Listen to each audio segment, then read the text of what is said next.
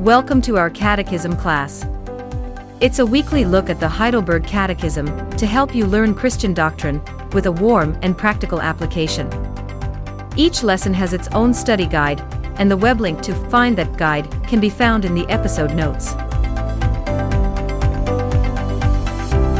Okay, let's start the lesson.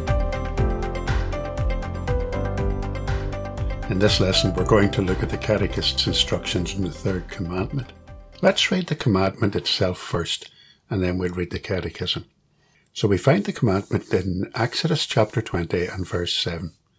Thou shalt not take the name of the Lord thy God in vain, for the Lord will not hold him guiltless who taketh his name in vain. The Catechist asks in Lord's Day 36, question 99, what is required in the third commandment? The answer is, we are not to blaspheme or to abuse the name of God by cursing, perjury, or unnecessary oaths, nor to share in such horrible sins by being silent bystanders. Rather, we must use the holy name of God only with fear and reverence, so that we may rightly confess him, call upon him, and praise him in all our words and works. In question 100, the Catechism asks, is the blaspheming of God's name by swearing and cursing such a grievous sin that God is angry also with those who do not prevent and forbid it as much as they can? The answer is certainly, for no sin is greater or provokes God's wrath more than the blaspheming of his name. That's why he commanded it to be punished with death. You're listening to the Semper Reformata podcast with Bob McAvoy.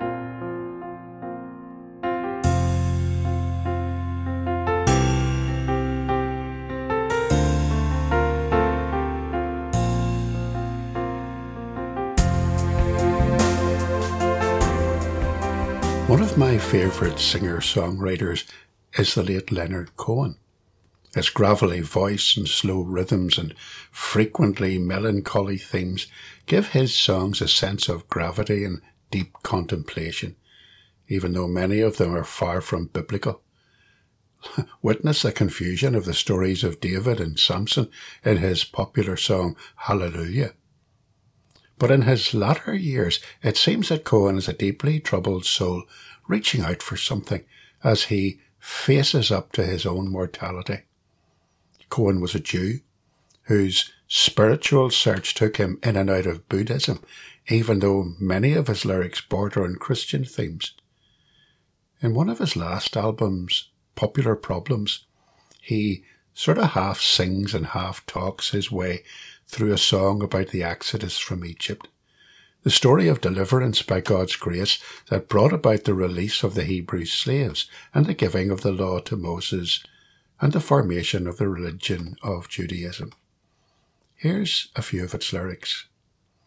I was born in chains, but I was taken out of Egypt. I was bound to a burden, but the burden it was raised. Lord, I can no longer keep this secret. Blessed is the name be praised.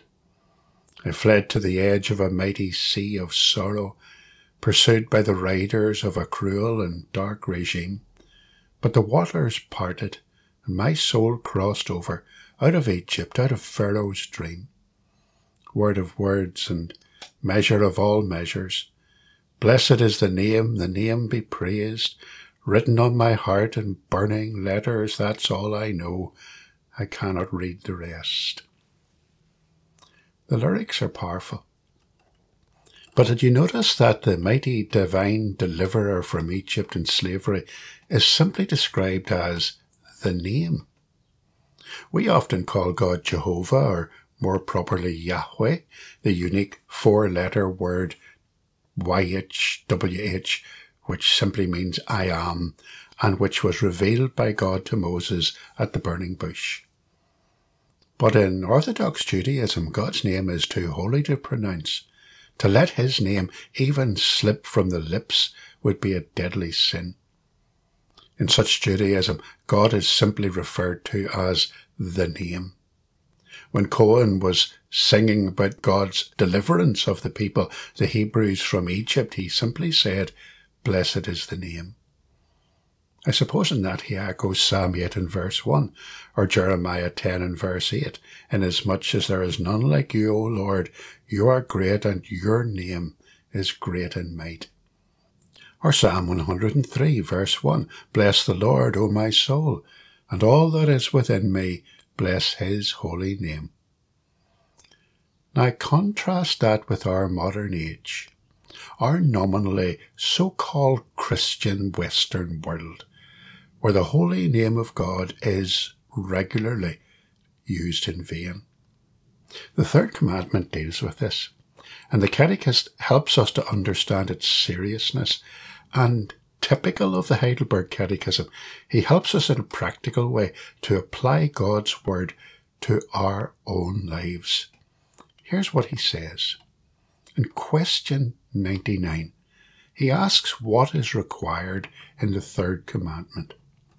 We're not to blaspheme or abuse the name of God by cursing, perjury, or unnecessary oaths, nor to share in such horrible sins by being silent bystanders. Rather, we must use the holy name of God only with fear and reverence, so that we may rightly confess him, call upon him, and praise him in all our words and works. Look at what we're not to do. The name of God reflects his holy nature. So it is sinful, it is a serious breach of the law to abuse his name. It hurls abuse and offence at our Creator. Kevin DeYoung here writes, God does not want us to empty his name of its meaning.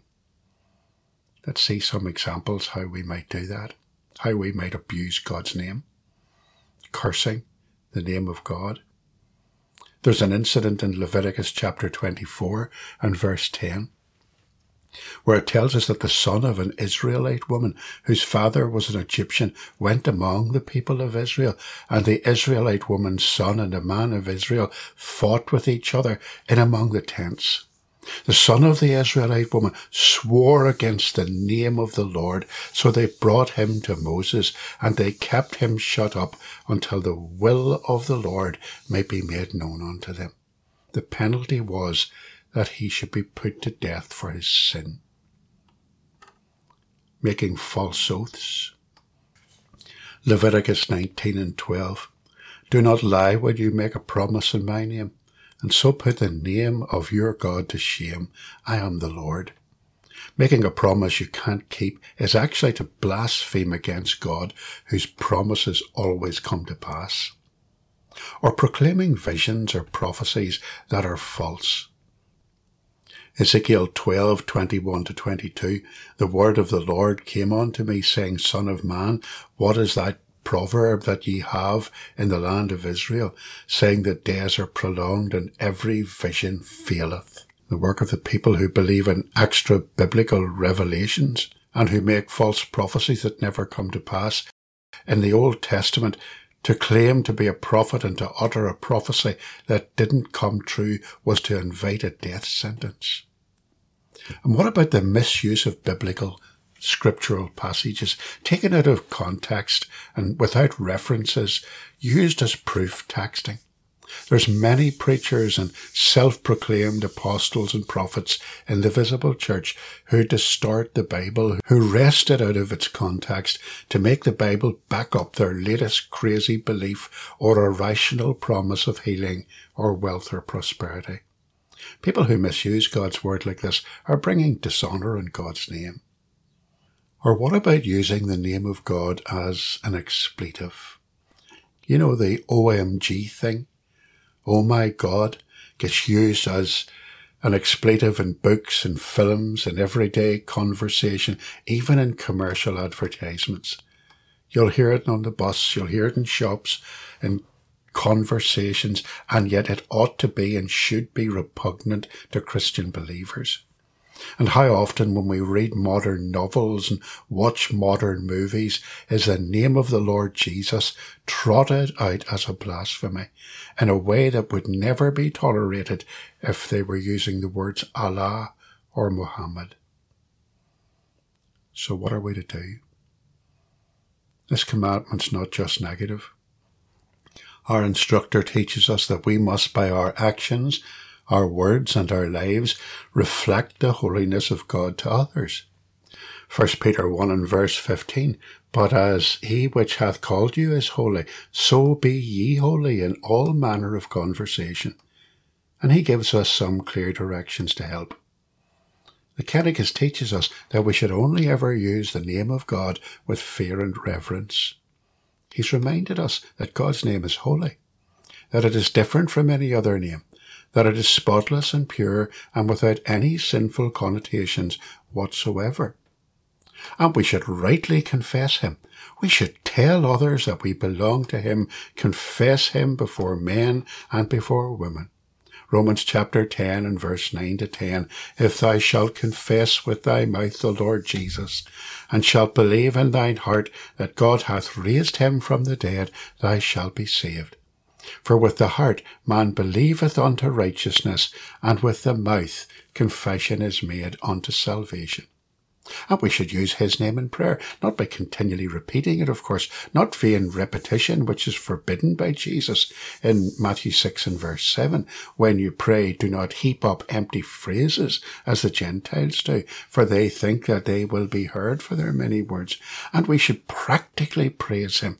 We're not just to praise God in our words, but in our works. Whatever we do, in word or in deed, we're to do it in the name of the Lord Jesus, giving thanks to God the Father through him, as Paul teaches us in Colossians 3 and 17. Our lives should honour the name of Christ and not take it in vain.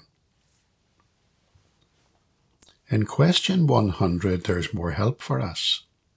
Question 100 asks us, is the blaspheming of God's name by swearing and cursing such a grievous sin that God is angry also with those who do not prevent and forbid it as much as they can?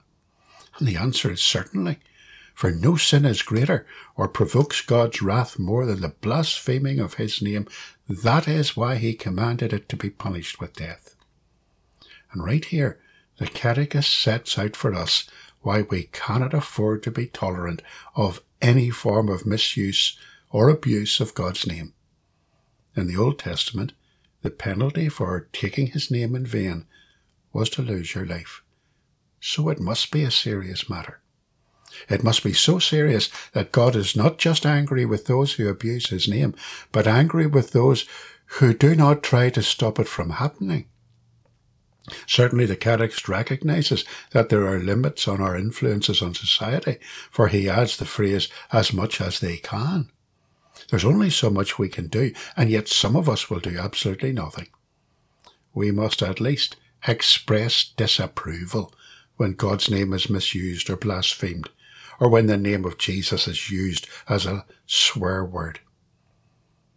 And his name, remember, is our name too. We are his people. We are Christians. That is our family name. Let us never be ashamed to bear the name of Christ.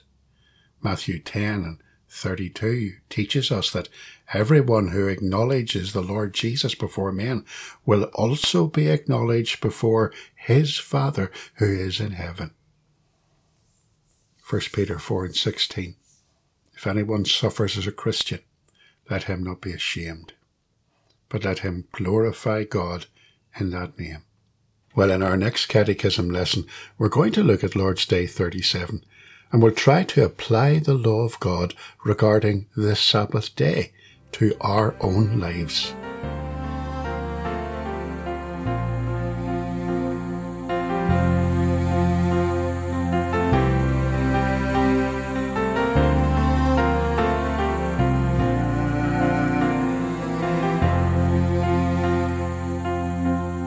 Thank you for listening. If you've enjoyed this episode of the podcast, please help to make it better known by opening the podcast app on your phone or mobile device. Then, search for the Semper Reformata podcast. Subscribe and give it a 5-star rating. See you next time.